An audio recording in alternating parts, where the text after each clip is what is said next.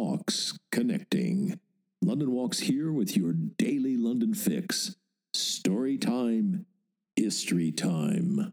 So many handholds with this one. We can start with a GV, a general view, a wide-angle shot. Start with the year and then zoom in to today, November 24th. Our year is 1868, the annus mirabilis of Victorian architecture. 1868 brought us the Hop and Malt Exchange in Southwark, and we got the spectacular Abbey Mills pumping station, the Cathedral of Sewage. How do you go wrong with a sewage pumping station that's Byzantine in appearance, complete with red and green Moorish domes and a vast iron-galleried engine hall? Then there's Boy George's house, the Logs, on East Heath Road in Hampstead, all turrets and galleries and a razzle-dazzle of styles ranging from Italianate to Gothic. Take my word for it, these are not to be missed buildings. But, and now we zoom in, our building is Smithfield Market.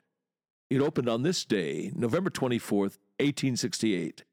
But this is London. Things are never quite that simple. It's one of the reasons this place is so fascinating. It's complex and complicated and infolded and layered and many-hued. In this instance, Smithfield, yes, it opened on November 24th, 1868.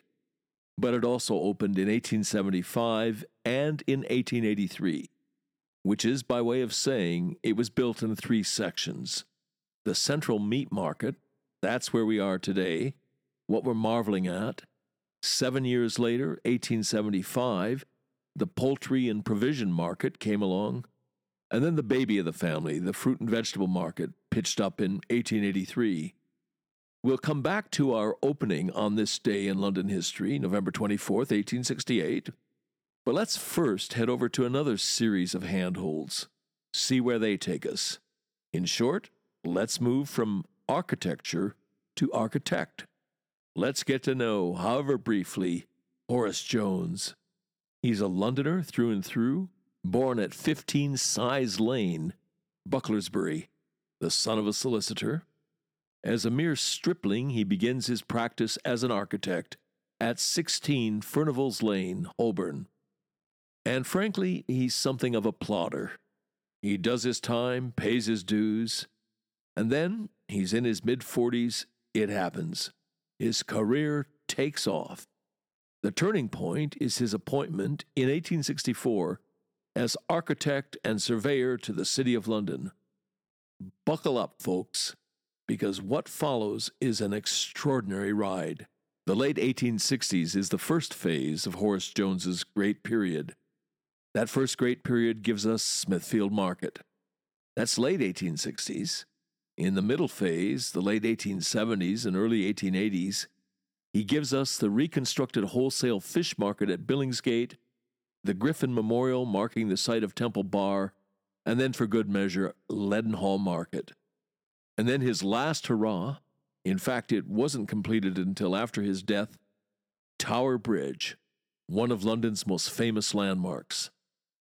I don't know, it may be a London nerd thing or a London Walks Guide thing, but there's something very satisfying about going to these places and thinking, I know who built you, and I know what else he built.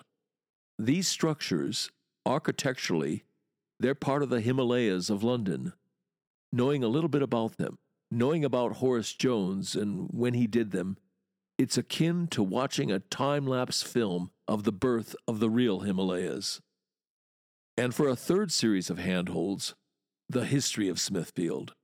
Again, to put it in photographic terms, were you to shoot from a satellite a time-lapse thermal imaging recording of London's history, Smithfield would be the hottest spot of the whole shebang. No other place in London has seen as much history as Smithfield. You can start with the name. It's not named for Captain John Smith or some other distinguished Smith. Smithfield is a corruption of the smooth field. And because it was flat and level and just outside the city, tournaments were held in Smithfield. Knights jousted there. Giltspur, the name of the street that runs up to Smithfield from Newgate, is another reminder of that chapter in the area's history. Knights would ride through the gate, fully kitted out in their armor. They'd ride up that lane to the smooth field. Their spurs would glint in the sunlight. The sun would appear to gild their spurs, ergo the name Giltspur Street. It was in Smithfield that extraordinary character, Rahere. He was, variously, a Norman priest and monk, a courtier, a jester, and a minstrel. Anyway, it was in Smithfield that Rahere founded Bart's, the oldest hospital in the United Kingdom and the second oldest hospital in Europe. That was in 1123, 900 years ago now. Smithfield was where the great Scottish patriot William Wallace was hanged, drawn, and quartered. It was in Smithfield that the Peasants' Rebellion climaxed. It was in Smithfield that the first Protestant martyrs were put to death, burned to death at the stake. It was in Smithfield that Bartholomew Fair, the Tudor equivalent of Mardi Gras, roistered every year at summer's end. It was in the precincts of Smithfield that the great Puritan poet John Milton went to ground, went into hiding after the Restoration. Smithfield took a beating in the Great War. To this day, the scars of that beating, shrapnel damage from bombs dropped from a Zeppelin, pockmarked the wall running along the front of Bart's. A generation later, Smithfield copped a V-2 rocket. The list just goes on, including, of course, the climax of everybody's favorite film, 4 Weddings and a Funeral. And all of those matters are just the setting for the opening on this day in 1868 of Horace Jones's Smithfield Market. It was a game changer for London. As the Times put it, the opening of the meat and poultry market in Smithfield was an affair of national importance.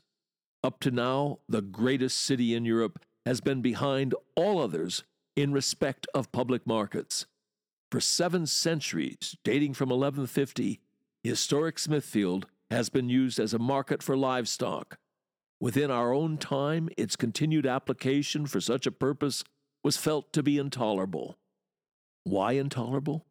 Well, all those cattle and geese and other animals being herded into Smithfield, all the noise and stench and turmoil and excrement, and then being slaughtered there, a corner of London turned into an abattoir, blood and foam in the streets, offal flung into the Fleet River, a breeding ground for rats and disease. Smithfield was the live cattle market, and just to the south of it was the meat market, Newgate Market. Let's hear from the people who experienced that London, who lived it. Here's the Times again. London is about to lose a very old friend, but few tears are likely to be shed over its memory. A new love, with all the advantages of youth and beauty, takes the place of the old. The opening of the Metropolitan Meat Market yesterday has doomed Newgate Market to destruction. And when it has gone, we shall all probably be marveling how it ever came to be tolerated so long. It has been, perhaps, the most remarkable standing monument that even London can boast of how much inconvenience and discomfort Englishmen will bear if only they have grown up to it from plastic youth and learnt to look upon it as a national institution. The flourishing citizens of the first city in the world are, we believe, entitled to the credit of having long patiently endured the worst meat market possessed by any town of repute in Europe. It is to the very badness of the old market that we owe the new one, and perhaps the best and briefest eulogy we can bestow upon the Metropolitan Market is that it is conspicuously free from all the faults of its predecessor. A final set of handholds, beginning with another point the Times was at pains to stress. Here's how they put it. The site on which the new market has been erected is considered by the corporation to be the most central in London. Location, location, location. It was important then, it's important now. And here we catch a glimpse of a hugely important, fundamental truth about London, namely that this town is forever renewing itself. We're well into the 21st century now. Horace Jones's meat market is still going, but its days are numbered. In just a wink of time, 5 years from now, a wink of time considering that Smithfield's been a livestock and latterly a meat market for over 800 years. In just a wink of time, the market will move to Dagenham. But Horace Jones's market structure isn't going anywhere. Well, it's going to be renewed, reinvigorated, repurposed, get a new lease of life. It's going to be a cultural hub, the centerpiece of which will be the new Museum of London. And what do you know? The director of the Museum of London has made the point that the location is perfect in every respect. It's perfect because there's been so much London history there. It's a historic hub, but also because the new Queen Elizabeth line, going to and through Farringdon as it does, means Smithfield is going to be in the exact center of London. 10-15 minutes from West London, you're in Smithfield. 10-15 minutes from East London, you're in Smithfield. In 1868, excited about their new addition to London, they were stressing location, location, location. The site was the most central in London. A century and a half later, excited about our new addition to London, the renewed and rehoused Museum of London, the director of the museum is stressing location, location, location. The Museum of London's new site which is also an old site, very London that. The Museum of London's new site is going to be in the exact center of London. It's going to be the beating heart of London. Having written that last sentence, I said to myself, okay, David, free associate, that last thought, is there a single word it brings to mind? Yes, David, I said, talking to myself. Thrilling. That's the word. And a Today in London recommendation? Farringdon Station and the Elizabethan line just got a mention. One of the things that was so innovative, so new about Horace Jones's creation was the railway station underneath it. The anonymous Spitalfields Life blogger, she calls herself the Gentle Author, puts it very well.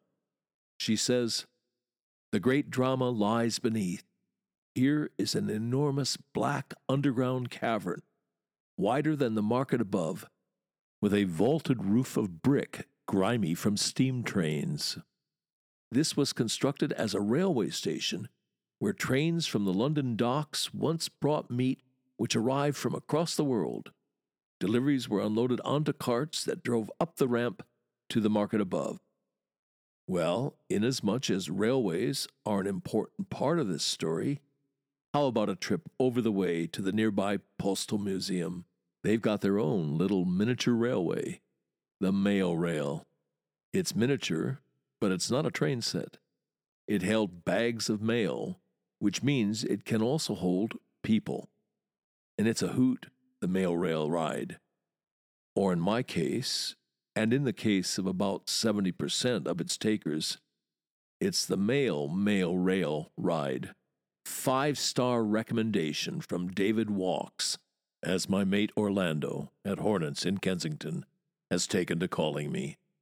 You've been listening to the Today in London History podcast, emanating from www.walks.com, home of London Walks, London's signature walking tour company, London's local, time-honored, fiercely independent, family-owned, just the right size walking tour company.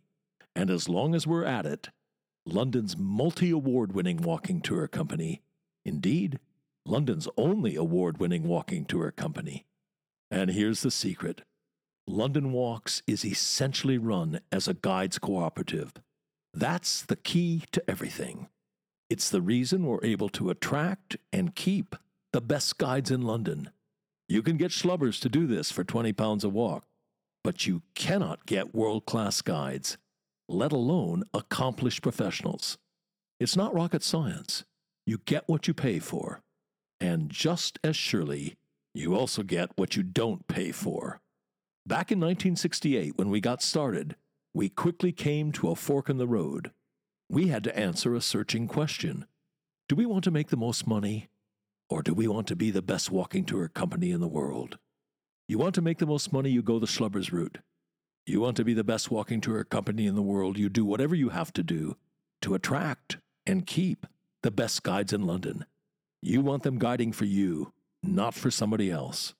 Bears repeating, the way we're structured, a guides cooperative, is the key to the whole thing. It's the reason for all those awards. It's the reason people who know go with London Walks. It's the reason we've got a large following, a lively, loyal, discerning following. Quality attracts quality. It's the reason we're able, uniquely, to front our walks with accomplished, in many cases distinguished professionals. Barristers, doctors, geologists, museum curators, archaeologists, historians, criminal defense lawyers, Royal Shakespeare Company actors, a bevy of MVPs, Oscar winners, people who've won the Guide of the Year award. Well, you get the idea. As that travel writer famously put it, if this were a golf tournament, every name on the leaderboard would be a London Walks guide. And as we put it, London Walks guides make the new familiar, and the familiar new. And on that agreeable note, come then, let us go forward together on some great London Walks. See you tomorrow.